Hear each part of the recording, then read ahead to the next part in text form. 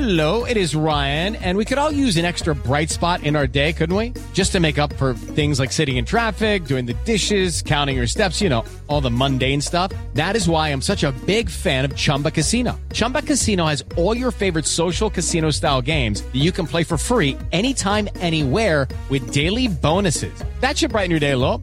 Actually, a lot. So sign up now at ChumbaCasino.com. That's ChumbaCasino.com. No purchase necessary. VGW Group. Void where prohibited by law. See terms and conditions. 18+. Hulu's Golden Globe-nominated comedy Casual returns as Alex, Valerie, and Laura try to rebuild their lives outside of the home. But new friends and lovers can only do so much to distract them from a shared history of dysfunction. From director Jason Reitman and writer Xander Lehman, all new episodes of Casual are now streaming on Hulu.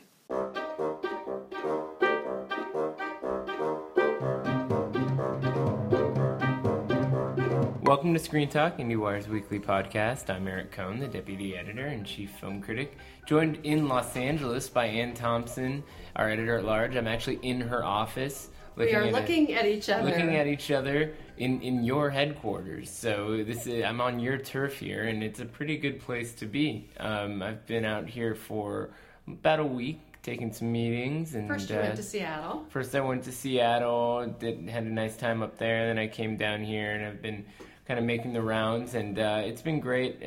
Seattle was a nice sort of prelude to coming out to LA and doing some of the stuff I've been doing out here, because while it's not what I would say is sort of a top-tier festival, it is a great place for different people in the film community to gather and kind of talk about how things are going in a sort of casual environment. So I like that festival. It's a sprawling, large, it's sort of on a scale like San Francisco.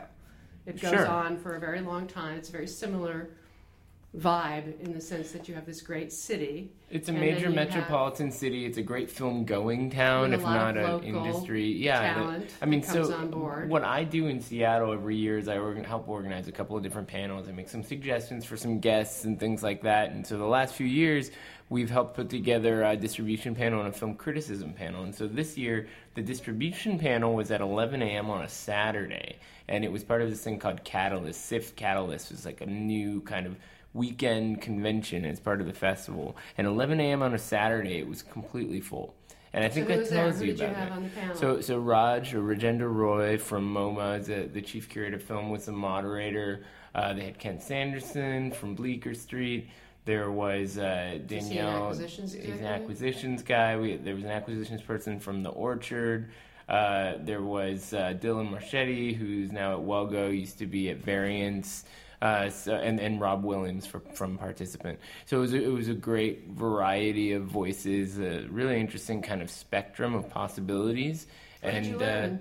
Well, I guess what I found so fascinating was that there used to be such a hostile reputation for the nature of distribution and what you really get out of hearing from that. Well, the Harvey Weinstein mythology that I think a lot of filmmakers are aware of is that getting distribution for your film is not an easy thing to do, and these are not easy people to work with. And there was a sense of almost a collaborative process through which these different distributors are complementary to each other. Maybe you want to go with a more traditional theatrical approach like Bleecker Street, or maybe you're interested in working with somebody like IFC or The Orchard, and all these different companies seem to have different ways of working with different kinds of movies. And I think hearing that the variety of approaches on a single panel in some ways was provided sort of an idealistic way of looking at the state of independent film distribution. We don't always hear that from people. You love that. I love that. Well, and I have to tell you, it was complimentary to Ted Hope's keynote speech, which didn't go into a ton of detail about what he's doing at Amazon Studios, but Ted Hope is a very idealistic guy, and I thought that it made sense to have somebody like that speaking to a room full of filmmakers, because whereas there are ways that you can cast doom and gloom on the state of filmmaking, especially as it's a more and more of a competitive landscape.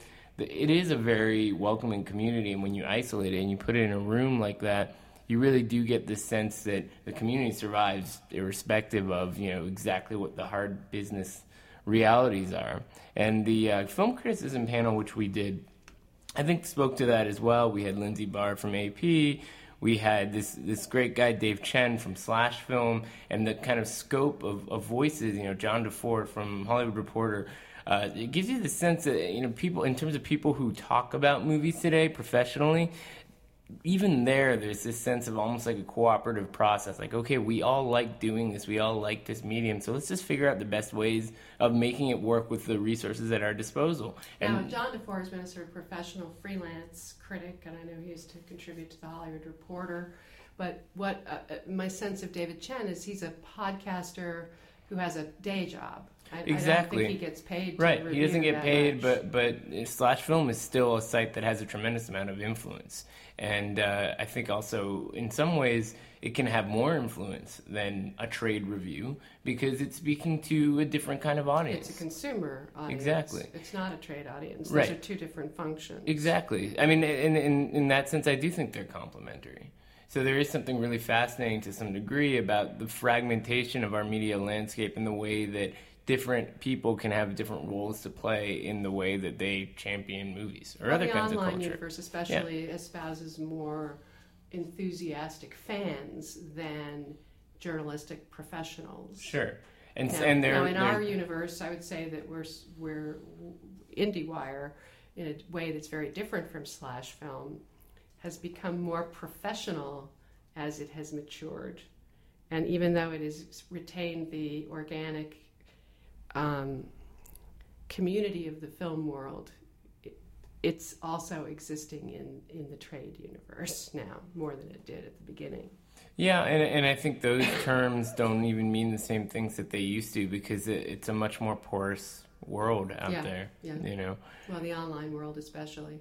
Yeah. As the trades have had to learn how to navigate that in a way that we always do. Exactly. And the other thing to take into account is just that we're all dealing with the same kind of challenges involving the news cycle. It's hard to tell where the stories that belong in a certain publication end. You start seeing Variety or the Hollywood Reporter reporting on Orlando, and there's this question of, are they reporting on it the same way CNN is doing it, or is there an entertainment hook? And kind of examining these different sorts of ways in which a news cycle operates and where they begin to be a part of our world is kind of fascinating because everybody's sort of chasing the same stories after a while. Well, I think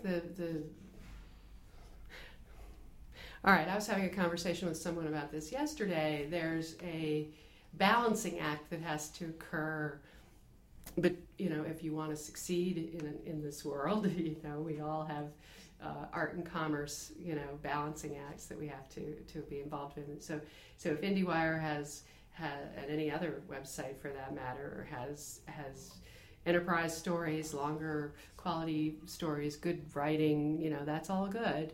But we also have to put up some stuff that's going to be clickbait. Right. And it's a question of how high quality we can get away with that being. But it's a lot of sites we admire, haven't been willing to make those compromises in order to pull in the eyeballs that they need to pull in. And this is more than ever. If you don't play the game, you lose. Right. No, it's a really interesting kind of conundrum. The more that you look at different stories that are out there, you can kind of contemplate what the thinking is behind why this story and why now. But I do bring up Orlando because I think we should talk about it as it's played out in our corner of the media cycle, because there have been some really fascinating stories about that tragedy that do pertain to what we do. Specifically about some of the movies that are out there. Well, there's some gun movies. Some documentaries. At Sundance. Speaking is difficult. AJ Schnack's short film, which was part of Laura Poitras's Field of Vision series, which deals with gun violence and specifically one shooting incident. So that's one that's out there that I think has some... Is that viewable now on the site? Yeah, and it has renewed currency because of the conversations going on around gun control. And remind people of where they can see Field of Vision online. Well, they can go to the website for Field of Vision, and you can stream all kinds of stuff on there. So that one in particular, I think is worth checking out because it allows people to kind of formulate ways of talking about gun control through a personal lens. And for the most part, we're talking in the abstract, or you're talking through these immediate terrors rather than talking through the kind of intimate nature of how they affect people. But the other story that we were talking about in relation to gun control over the past week was this Katie Couric produced documentary, Under the Gun. That was at Sundance which was also at Sundance, and was one in which the NRA is basically trying to take this movie down by saying that there was a scene in the movie that completely misrepresented a certain exchange. The filmmaker says, I guess so, but it's serving an agenda. And it's fascinating to me how people look at what a movie can do to affect change, and they don't see the strategy. They just see it as propaganda or whatever. I mean, it completely misses the point. How a big organization, what happened? All right, Alex Gibney, got into when he did Enron back in the day. He got into some pushback from the corporation, and this happens to him all the time. Poor man, I don't feel that bad. I don't either. He can hold his own, but it was a little scary when he was doing the Scientology doc, because they really went after him and attempted to taint the movie, and that's what's going on here with the NRA, which doesn't like the subject matter of this movie and is trying to affect how it's being perceived. And if you don't dig down past the headlines to actually find, thankfully IndieWire did and wrote a story about it, you wouldn't know where the source of the criticism was coming from necessarily. Right, no, absolutely. It just looks like maybe somebody just did something wrong. Right. Across the, yeah, that's all exactly. You get. And I think that's scary. I would also say that's true for just the way in which these issues play out in the media cycle. I mean, we're being told a story that's shaped by different kinds of influential people, right? When somebody chooses to filibuster for 12 hours straight about gun regulation, that's a great dramatic moment. I mean, and all I do is think about Mr. Smith Goes to Washington. Jimmy Stewart was there is something the model for that. Exactly. There's something cinematic about the way that we relate to these kinds of things, and I think it is worth kind of looking at how different people use that kind of public stage to tell a story. And in the case of this tragedy, it is kind of fascinating to see how different people are trying to kind of push the story in different kinds of ways. Well, we're in the middle of a presidential campaign, so it's interesting how that's played out. But also on Twitter, whenever this kind of tragedy occurs, you see how various people handle it, and I have to keep praising Lin-Manuel Miranda, who just keeps using his little pulpit. Right.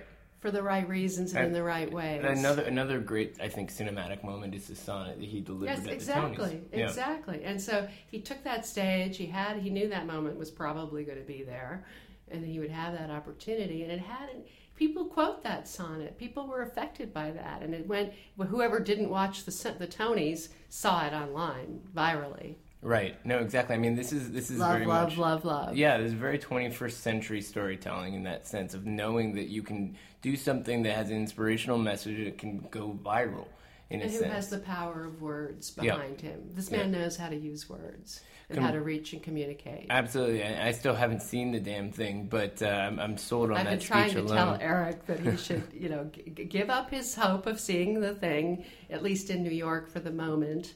You know what I would do? I would buy tickets to San Diego. Do what I did. Just buy tickets. I'm just going to be chasing Hamilton around the country. Yeah, you're going to go around the globe. You're going to go see it in London. Go to London and see it with him. He's going to be in the London production. I don't know when that guy sleeps. It's just he's amazing. He's amazing. But anyway, do listen to the soundtrack. It holds up on its own. So there's some other stuff that's been going on this week in terms of screenings, and you've had a chance to catch up on some things that are worth talking about. This past week, you finally saw The Little Prince, which premiered at Cannes last year, but it had a very different release strategy in place. I wish I had seen the film that was in Cannes, because this is a very... All right, students of animation probably know that all the different animation... big companies have different personalities. There's Pixar and there's DreamWorks and Studio Ghibli. But this and then there's Illumination over at Universal, which is the Despicable Me and Minions, and these are movies that have a very European flavor, and the animators are very European. And then Sony Pictures Classics has picked up some of the French animators, like Triplets of Belleville. Mm-hmm. But what you have in a situation like that is you have something with subtitles. And even though the Studio Ghibli films sometimes have soundtracks that are dubbed in English, I always prefer to see the original, hear what the original sounded like with subtitles. It just seems more authentic. And that's what my problem with this Little Prince, which is a beautiful, beautiful movie, but it's dubbed in English. They dubbed it to death. Yeah. And it was going to be released by Paramount, right? But now it's Netflix. It's Netflix. So what happened there? Well, there was a distribution deal of some kind, which Paramount, for whatever reason, was able to duck out of. They decided to go with Netflix and let Netflix handle it, and save themselves whatever that money would have been for a big, wide family movie to be released. Now, it's a big hit all over the world. The movie has done well. I mean, who doesn't love The Little Prince? It's a classic, and the movie is beautiful, lovely, but there's some kind of cultural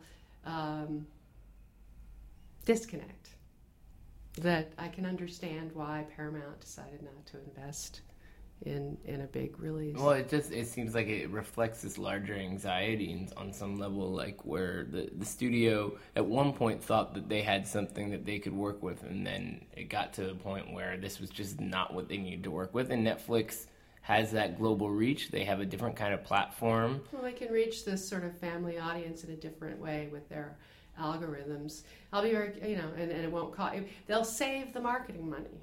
Is what it really amounts to. And what do they need to market? They just throw it up on the home screen with a play button, and it's a done deal, right? But I still would like to see. I would have loved to have seen that French version.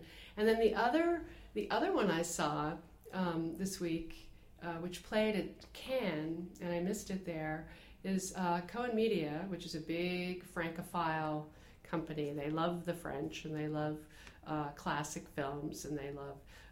They're getting into the restoration business as well, and they've restored 1992 James Ivory classic Howard's End, which stars Helena Bonham Carter and Emma Thompson as two sisters, and then Anthony Hopkins and Vanessa Redgrave are the Wilcoxes. And I don't know if you remember it, but it was sublimely, deliciously pleasurable to sink into that chair and just immerse myself in that world. I mean, I'm the original Anglophile. It holds Downton up. Abbey fan. Yeah, it holds up in the Downton Abbey level. So beautiful.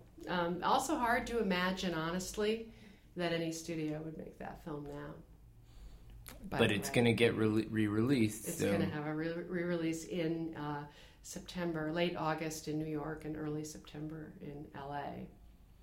So, I mean, do you think that the release of this movie is primarily tapping into like people like you who essentially are saying, you remember the kind of the wonderful appeal of a movie like that, or is it an attempt to kind of create a new audience for this movie? I think it's one of those classic,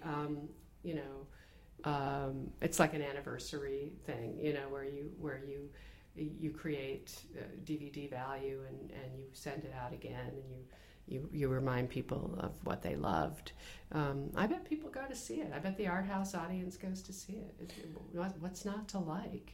Well, speaking of reminding people what they love, there's a new Pixar movie opening this week, Finding Dory, which certainly seems to be getting some of the best reactions for a Pixar movie since last year with Inside Out. Good Dinosaur didn't exactly go over in a huge way, but I guess what I've noticed about the reactions to Finding Dory, I thought the movie was really solid, is that Inside Out was seen as sort of a class of its own. Finding Dory is seen as a kind of, it's weird to say it, but an old school Pixar movie in a way. I mean, it's doing something that's kind of fun and can be appreciated by a young viewer, but at the same time it's operating on that other level where there's something subtler happening. That's what they do. I mean, nobody does it better, and nobody has done it more consistently over the years. And some people have been tough on them on some of their sequels. Like me, yeah. But Toy Story 3 is one of the great movies of all time. I'm sorry. Oh, I just turned on, this happens, I hate this.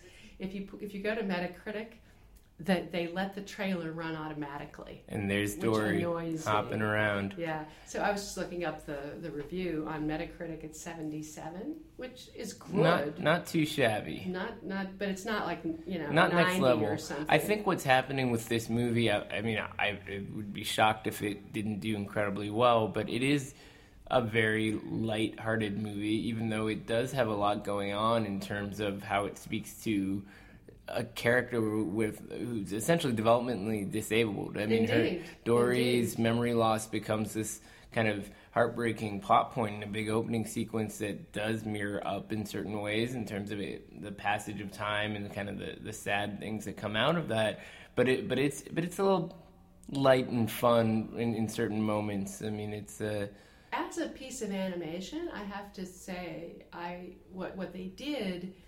First of all, they solved the problem, and Bill Deswitz did a nice interview with Andrew Stanton today that's on the site, of how to deal with her disability as a storytelling device. You know? So they had to figure out that she couldn't be the lead driver, that she had to have someone piloting the story because with her every couple of minutes co-pilot. She forgets what's going on, so you think about that from a writing So perspective. she can't be alone.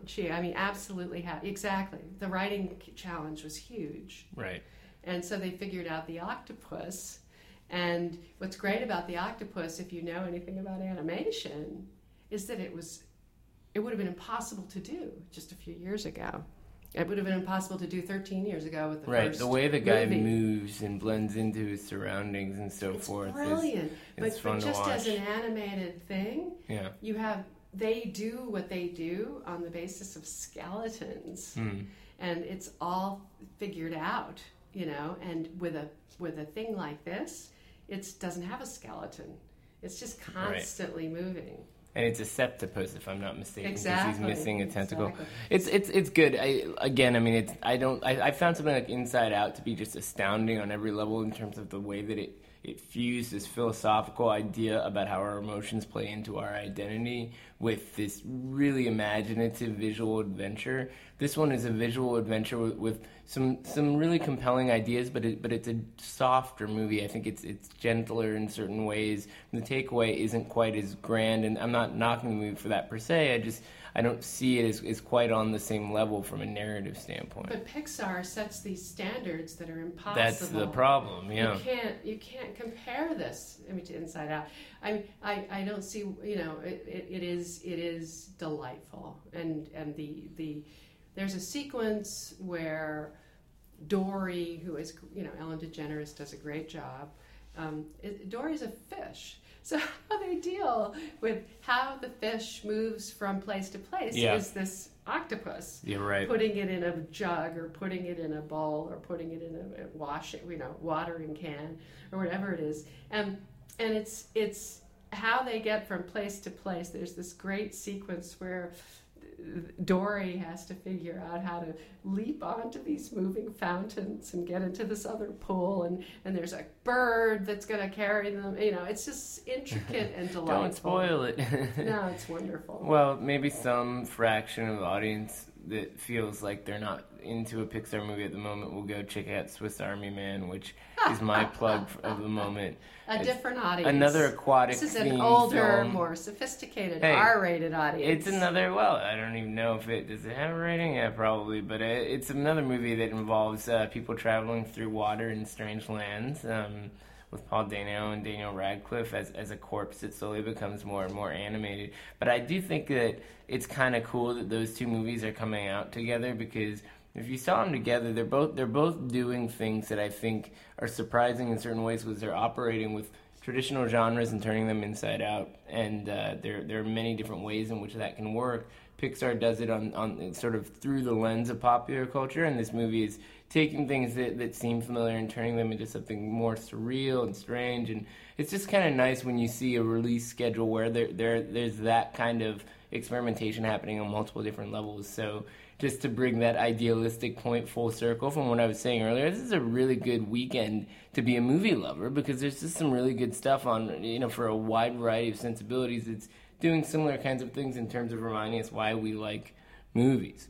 But outside of that conversation, we also have to come to the Oscar situation, because you've done some updates to your Oscar charts, and that means this conversation, as much of a quieter period of time as it is right now, is continuing. So yeah, we put up our Oscar charts this week. Not all of them, just the main. I think we actually put up the main categories along with animation. So Finding Dory and Zootopia and The Red Turtle, your favorite from Cannes, right, are the front runners. It's quite a trio in that race. And then we have over on there's basically 3 movies that have opened already. That have been seen at festivals already, that are in the running, and they, we've talked about the Birth of a Nation. And there's Manchester by the Sea, the Kenneth Lonergan film, which is a really devastatingly sad, tragic, extraordinary movie. And then there's Loving from Cannes. So those 3 seem to be the ones that are leading the field at this point. Which is so fascinating when you think about it. The story of a slave revolt up against the sprawling, tender story of a man, overcoming his tragic past with Manchester. They couldn't be more dissimilar in some ways. But also, these are not, I guess Birth of a Nation is in some ways a traditional award season. A little. Yeah, it's a scale. But it's... You always wonder, the indies are the ones that we get to see first, the ones that are going to be released by the subsidiaries. Right. What's going to really shake things up when the studios stuff drops. We will see what happens. You had a meeting at Paramount today. Maybe we're going to find out when the Martin Scorsese movie's coming out. Right. A Scorsese movie showing up in December, as we learned with Wolf of Wall Street, is not something you just take for granted. Anything can happen. He fusses around in the editing room, but if he gives them a sense that it's ready, that just as Warren Beatty finally sort of raised his hand and said he was ready to finish his Howard Hughes movie. And then The Fences, Denzel Washington's presumably will be finished in time with Viola Davis. I saw them on Broadway. I saw that. It was a great play. So there you go. Revival. Well, who needs the movie when you have the play? No. We want more people to see it. That's the whole idea. If they make Hamilton into a movie, we more people can see it. You may have to wait for the movie, Eric. I may have to just go listen to the soundtrack on Spotify right now. Actually, they announced today that Wicked is finally going to be made into a movie. What they did in that case, I have to assume Hamilton will do something similar, is they just waited and waited and waited for it to play out around the world as a play, as a hit play that was going to make lots of money. Those things make money. Which is, of course, the only thing we care about in this business. So I suspect it'll be a while before we see a movie of Hamilton. In any case, it's great seeing you here, Anne. And next week, we'll, who knows, I guess we could spend the whole time talking about Independence Day or something like that. But anything's possible. We've got a lot of things right around the corner as we make our way into the summer. So until then. Later.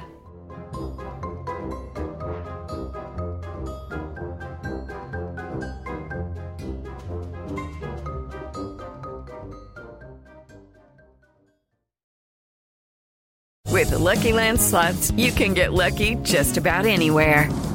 This is your captain speaking. We've got clear runway and the weather's fine, but we're just going to circle up here a while and get lucky. No, nothing like that. It's just these cash prizes add up quick. So I suggest you sit back, keep your tray table upright, and start getting lucky. Play for free at LuckyLandSlots.com. Are you feeling lucky? No purchase necessary. Void where prohibited by law. 18+ terms and conditions apply. See website for details.